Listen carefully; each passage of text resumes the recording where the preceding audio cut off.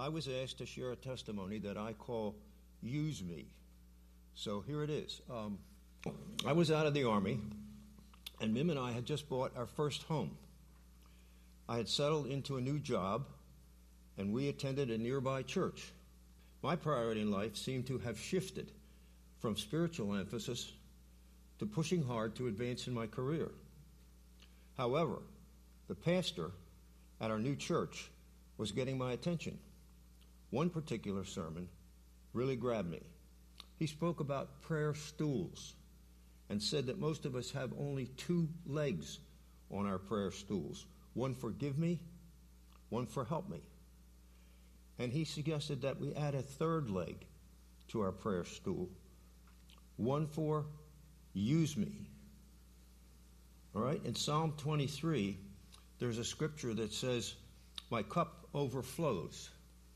The pastor referred to this and said, perhaps you might picture God as an old man up above with a large wooden pitcher. And when we offer our cup to him, like so, he just keeps on pouring and pouring. We saw some of that in the video. And indeed, our cup overflows. And when it does, it washes out the muck in the bottom of our cup, where we tend to store things like greed, jealousy, lust, anger, unforgiveness, fear, envy. The list could go on, but you know what I mean. The pastor suggested that if we really want God to use us, then we need to ask him to wash those things out of our cups. And when he does, then he can use us. Pastor went on to say, there's a condition to offering our cups, that we offer them not tilted, but fully up, so that when he pours into them to wash out those things, he really gets it all. Complete cleansing is accomplished. Well, at this time, we were expecting our third child. Mim's water broke, and off we went to the hospital in the wee hours of the morning. I stayed there until our son was born, and I knew that everyone was okay. Then I went home to sleep. When I got home, I found that the Use Me sermon hit me very deeply on my mind and on my heart, and I got down on my knees for an hour in our bedroom, and I prayed for God to use me.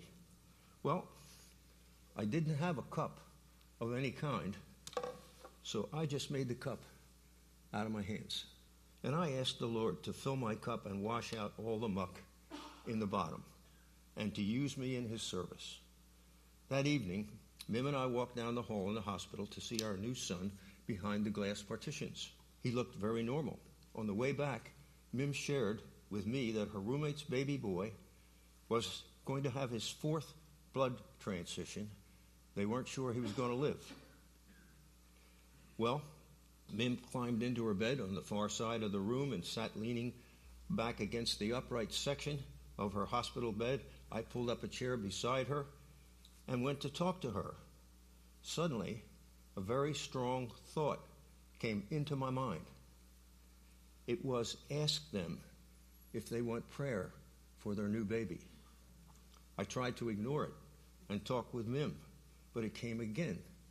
Ask them if they want prayer for their new baby. I knew this was from the Lord, and it really shook me up. I tried to pretend I was talking to Mim and that everything was cool, but I had cold sweat running down my chest, my ribs, and I said silently, Lord, there must be some mistake. This is me, Art. You know that I don't do things like that. That would be very embarrassing, and I don't pray out loud. I tried again to talk to Mim, but there was the same thought. I had to do something. So I turned to the couple in the other bed and said, Mim told me that your new son is having serious medical troubles. Have you called your pastor? They said they had a brand new pastor and that they didn't feel connected to him yet. I mumbled something like, I understand, and I turned back and tried to make small talk with Mim. There it was again. Ask them if they want prayer for their new baby. I was so fearful about this that I wasn't about to do it. So I turned to the couple and I said, have you tried to contact your former pastor at his new location? They said they had, but they had no longer knew how to reach him. So I mumbled something again, and again turned back and started to try to talk to Mim, but there was no relief.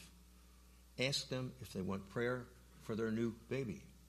I was feeling the pressure, but I still wasn't ready to give in, so I turned to them and I said, well, have you called the hospital chaplain? Well, they said they had tried to reach him an hour ago, but it had no response. As I turned back to Mim, the same message was coming to me, and I knew I had lost the battle. So I finally said, would you like us to pray for your new son? They said they would. At that point, Mim pivoted around. We went to their bedside and prayed for baby Mark. And then I went home to bed. The next day when I went back to the hospital, I learned that after our prayer, Mark's blood had peaked at the maximum danger point and suddenly dropped like a skier going down a steep slope until it hit normal and simply leveled out. He was out of danger. It was awesome. But I'll tell you, for the next 3 nights, I could hardly sleep. I was worried. If this is how God starts to use one, what in the world could be next? Well, that was the beginning of of me asking God to use me. There have been many other times when I asked him, and he did, and I don't have time to share them all. When the Lord had led me into taking an early retirement from DuPont and into a job as a major supplier to DuPont. My new company was in Memphis, and I flew there every month for meetings with my new company. As I did, I would tell the Lord, Lord, my time is your time.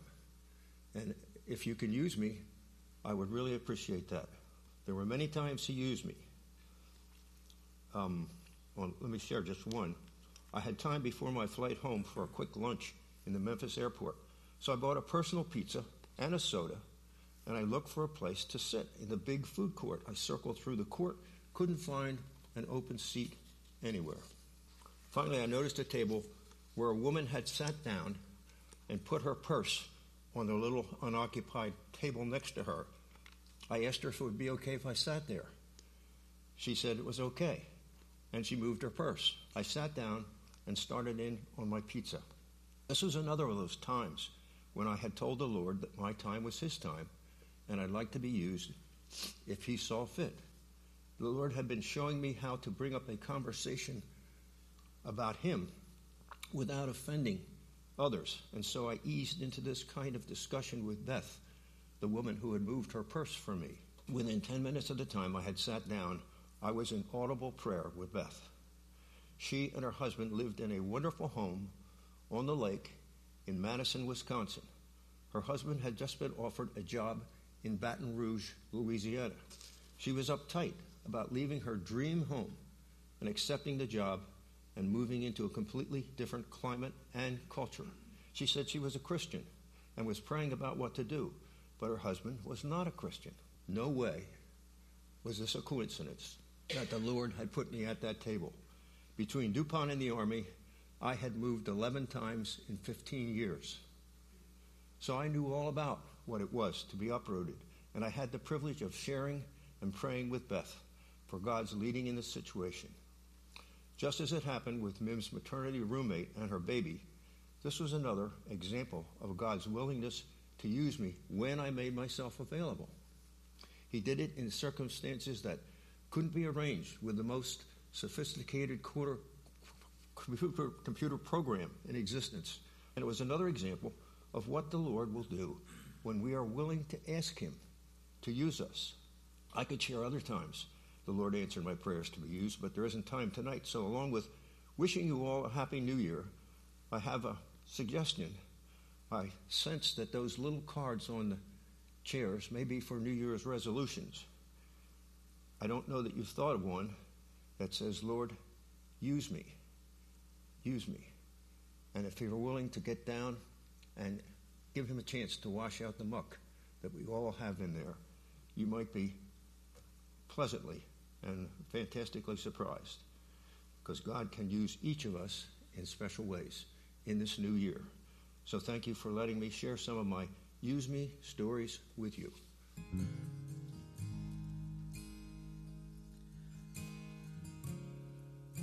All right, so we wanted to give a little bit of space for anyone that wants to share. Dan said each of you could share. Everybody doesn't have to share. But if you'd like to, if there was something from this year that you would just like to share, a little 30 seconds, 1 minute of just a way God was faithful to you, we have a microphone set up right over here, just past Dan, not Dan's microphone, but past him. And if you'd like to, I would invite you just to come and share just for 30 seconds to a minute and just let us know what that thought might be for you. I just thank God that He has been with me and my husband this last couple months, because I've been off work with my knee surgery. And on, I forget what day it was, but in December, my boss called me. She says, hey, she says, we have this shift we need you to fill. I said, well, you know I can't work. She says, no. She says, I just want to let you know you're getting over $50 in your paycheck. I said, I don't get a paycheck this week. She says, I know. But she says, your clients gave you money so you can, like a Christmas gift. So I just thank God He's been there for us. Watching dear Melinda and Dan Fisher transition from their home to the nursing skilled care where they are. I think a number of you know and love Dan and Melinda. Watching prayer be answered has been awesome. And I could take 5 minutes, but I won't. I think the thing I would share is that we didn't know how to take care of Dan after Melinda had to go to skilled care. And he had 9 lonely months living in the big old house and not doing a good job of taking care of himself, even though his daughter was coming down from New York City every other weekend. The piece of the puzzle that was missing is, how do we handle Dan? God saw fit. Dan is now 2 doors down from Melinda in the same skilled care facility. And 2 days ago, he had breakfast in her room with her. There's a lot more to share, but it's awesome. Thank you, Mem, for sharing that. I really appreciate it. I didn't know that. Well, I want to thank the Lord this year, like probably a lot of you people, brought me through, and my wife, through a stage of the covert virus, and we fared fairly well through that. And on the darker side, I guess you could say, the Lord took my very best friend and his wife, actually, within, I think, a month of each other. He was my nephew, and we grew up together. I came from a family of 14, and when you have a family that big, a lot of times siblings will marry and will live in the same house. And that's what, I think I had 2 sisters and their husbands and children living in the same house that I did. So he and I, we were a week apart in age, and we grew up together, did everything together, loved that man so much. And the Lord took him home this year, and like I said, about a month later, took his wife home, and I miss him so much. And the Lord has seen me through this, and I know, Bob, you're in a better place. Love you, brother. I'm going to try to get through this. I might have some difficult times, but as you know, we lost our son over a month ago. He was dealing with what they call medical depression for several years, and he took his life, and I just lay my head in the pillow one night and kept saying, Lord, why did you do this? But then we had a celebration of life service for him, and I was so happy, all you people that showed up. But one night, the Lord did reveal to me that he took his life, but during the service, Pastor Corey gave an invitation for people that didn't know him to come and know him, and that was the answer the Lord gave to me. I'm hoping that through his situation that the Lord will come to know somebody, or at least help them to get to know better. And again, I want to at this time, thank all you people that supported us during this time. Thank you. How was everyone's 2022? I think it was pretty good. It's a little bit of a mixed bag as far as dealing with a lot of family stuff. So, this church especially, we actually became partners with GFC here back in January. And through this church, actually, we've been able to build relationships with some of you guys and incorporate ourselves in youth group and causing mayhem down there. But yeah, through relationship, I think God has surrounded us, my family especially, with people that we could get support through. So, yeah, I think that's, yeah. So thanks, guys. Appreciate your love and your support. And, yeah. Perfect. All right, last chance. Anybody else want to share?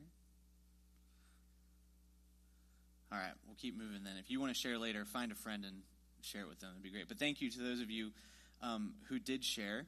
Thanks, Art, for sharing earlier, too. That was a great story. I hadn't heard that story from you before, so that was really cool to hear that. And I want to spend just a little bit tonight kind of continuing on that idea of God's faithfulness and what that actually looks like. I really enjoy New Year's. New Year's might actually be my favorite holiday. Now, for those of you, you're going to get a little bit of background from Corey. For those of you who didn't grow up in this area, I did grow up very close to this area, even closer to Philadelphia. I grew up with grandparents who were from South Philadelphia. And so if you grew up with family members that were from South Philadelphia, New Year's Day means one thing, and that is the Mummers Parade, right? Now, some people don't get that and think I'm weird. I don't care, because the Mummers are kind of weird. But it's one of the things we always enjoyed. And every New Year's Day when I was a kid, I still had great-grandparents that were living down in South Philadelphia. And so we would get up in the morning on New Year's Day, and we would drive into the city, and we would all go to my great-grandmother's house, and we would eat hot dogs with sauerkraut like you're supposed to and God intended. And we would watch the parade on TV, and then the parade would come down 2 Street, and we would go out to 2 Street, and we would watch the bands that we just watched on TV. And as a kid, watching something on TV and then being able to go see it live like 2 hours later was the coolest thing, right? And we just love to do that. And so New Year's has always been a special thing to me, and I enjoy the idea of getting to plan the coming year and getting to invest in what is going to be and getting excited about that. And so tonight I just want to share a few verses with us and kind of help us think through what we can do with this time, right? New Year's is a time we think about maybe making new goals for ourselves or what that's going to look like. So how do we do that in a way that is reflecting our walk with Jesus as well? And so the place we're going to go tonight, bet you didn't guess this, but we're going to go to Lamentations chapter 3, okay? So if you had Lamentations on your church bingo card for the year, here you go. You get to fill that square. Not a typical place you go, but Lamentations, I didn't know, right, you guys sharing your testimonies, I didn't know what we were going to share, but I think it's very helpful with what we're looking at tonight. So in Lamentations chapter 3, we're going to start in verse 19. By the way, the follow along is there, so if you would like to open your phone or your tablet and go to the follow along for tonight, you can. So Lamentations 3 verses 19 and 20 say this: "The thought of my suffering and homelessness is bitter beyond words. I will never forget this awful time as I grieve over my loss." Now, we haven't read the whole chapter, but if you want to go back and read all of Lamentations 3, it's the beginning part especially, it's not a good chapter. It's a lot of suffering, a lot of frustration, a lot of lamenting, as you would think in Lamentations, right? And I think it's interesting that the author says, I'm not going to forget this. And many times, like, I think about this, if I'm going through a difficult time, my thought is, I just want to get through this and be done. Right? I want to move on and forget about it. And yet the author of Lamentations says, I'm not going to just forget about it. I'm going to remember it. I think that's an important thing to say. Then he goes to chapter 21. He says, "Yet I still dare to hope when I remember this." Verses 22 and 23. "The faithful love of the Lord never ends. His mercies never cease. Great is his faithfulness. His mercies begin afresh or anew each morning." So this is where you get the song, right? Great is thy faithfulness, and your mercies are new every morning. I think we sang that tonight. He goes on in verse 24 and says, I say to myself, the Lord is my inheritance, therefore I will hope in him. And I don't know, right, we heard from some people. I don't know what all of 22 was like for you, right? Maybe some of us, if we went around, 22 was maybe the hardest year we've known yet. Maybe we go around and for some others of us, 22 was a great year, right? Just being honest, personally, 2022 wasn't the worst year ever. It wasn't great. Actually, I would say 2020 was a better year for us than 22, just to put it in perspective. So everybody's experience is different, and we go through different stuff, and we kind of see where we're at and what goes on. And as we reflect on that, we kind of see, okay, what was good, what was bad, how do I learn from that? And the first thing I would say is this, that without struggle, there is no growth. Right? Without struggle, there's no growth. And this isn't a Bible theory, right? This is just understood in the world, right? If you're going to get stronger, you have to lift heavy things. That's a struggle. That's difficult. If you're going to run for a long distance, you're going to have to keep building up and running and doing things. If you're going to do something silly like hold your breath for longer, right? You're going to have to go through a struggle to teach yourself to do those things. So when there's struggle in life, there's growth. And here's the thing I think maybe the author of Lamentations is helping us understand, is that forgetting your pain means ignoring your progress. If we were to just move on from the struggle we had and forget about it, we wouldn't see the progress that we make through the struggle. I'll give you two examples of this, right? If someone's going to lose a bunch of weight, right, they're going to take a before and an after picture, because they want to be able to see what was the reason I made the decision to do this, and then the after pictures, I was then able to accomplish it. You can do this with little kids too, right? You take a picture every year and you watch them grow. You see how they've progressed. One of the ways that I've liked to do this over the years is I like at different times to go hiking, and it's kind of fun to go on a hike, and maybe you know how far you're going to go, but then you go back and you look at exactly how far you went. And what's that an indication of? It's an indication of how much progress you made. And you look back at where you were and where you're at. And if we just forget the bad stuff sometimes, we ignore the progress that we've made. And remember, the author said this too, right? The love, mercy, and faithfulness of God never end. And so he says, I dare to hope. And so in that, our hope shouldn't either. If those three things are true all the time, and they're new and they're good and they're for us, it means that we shouldn't lose hope in those moments where we don't know what to do. Another way of maybe saying what I just said is that if you forget your pain, it means ignoring God's faithfulness. It's easy for us, maybe I'll just say it's easy for me, or I'll talk for me. It's easy for me to say I would rather run away from the pain and the struggle and the difficulty. But when I ignore that, I don't see how God has been faithful. You know, your best friend in the world, or the person that you have the strongest relationship with, you have and I have the strongest relationships with those people because we've gone through difficult times together, not because we've gone through easy times together. And so when you see that, you see their faithfulness when you walk through difficult times together. The same is true of our relationship with God. That when we walk through those difficult times, when we dig into that, we understand that growth comes through struggle. When we look at God, he walks through it with us. And we see his faithfulness in those moments. Here's the last thing I would say about this, right? In your struggle, or in my struggle, is where God will show you his strength. So, you know, I hope, I really do, I hope that 22 was one of those years that was awesome, right? And we all hope that 23 is better than 22, right? We all hope that the coming year is better than the last one. Even if the last one was good, it's like, oh, great. Well, if we can just go up and to the right every time, that'd be awesome, right? But we also know that there's going to be difficult days.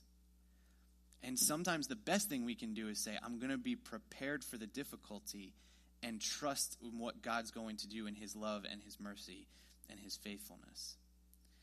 I want to just go back to verse 24 and touch on one more thing. Lamentations 3:24, he says this, I say to myself, the Lord is my inheritance, therefore I will hope in him.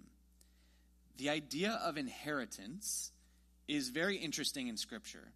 And it's not just an Old Testament idea. It comes up in the New Testament a lot too.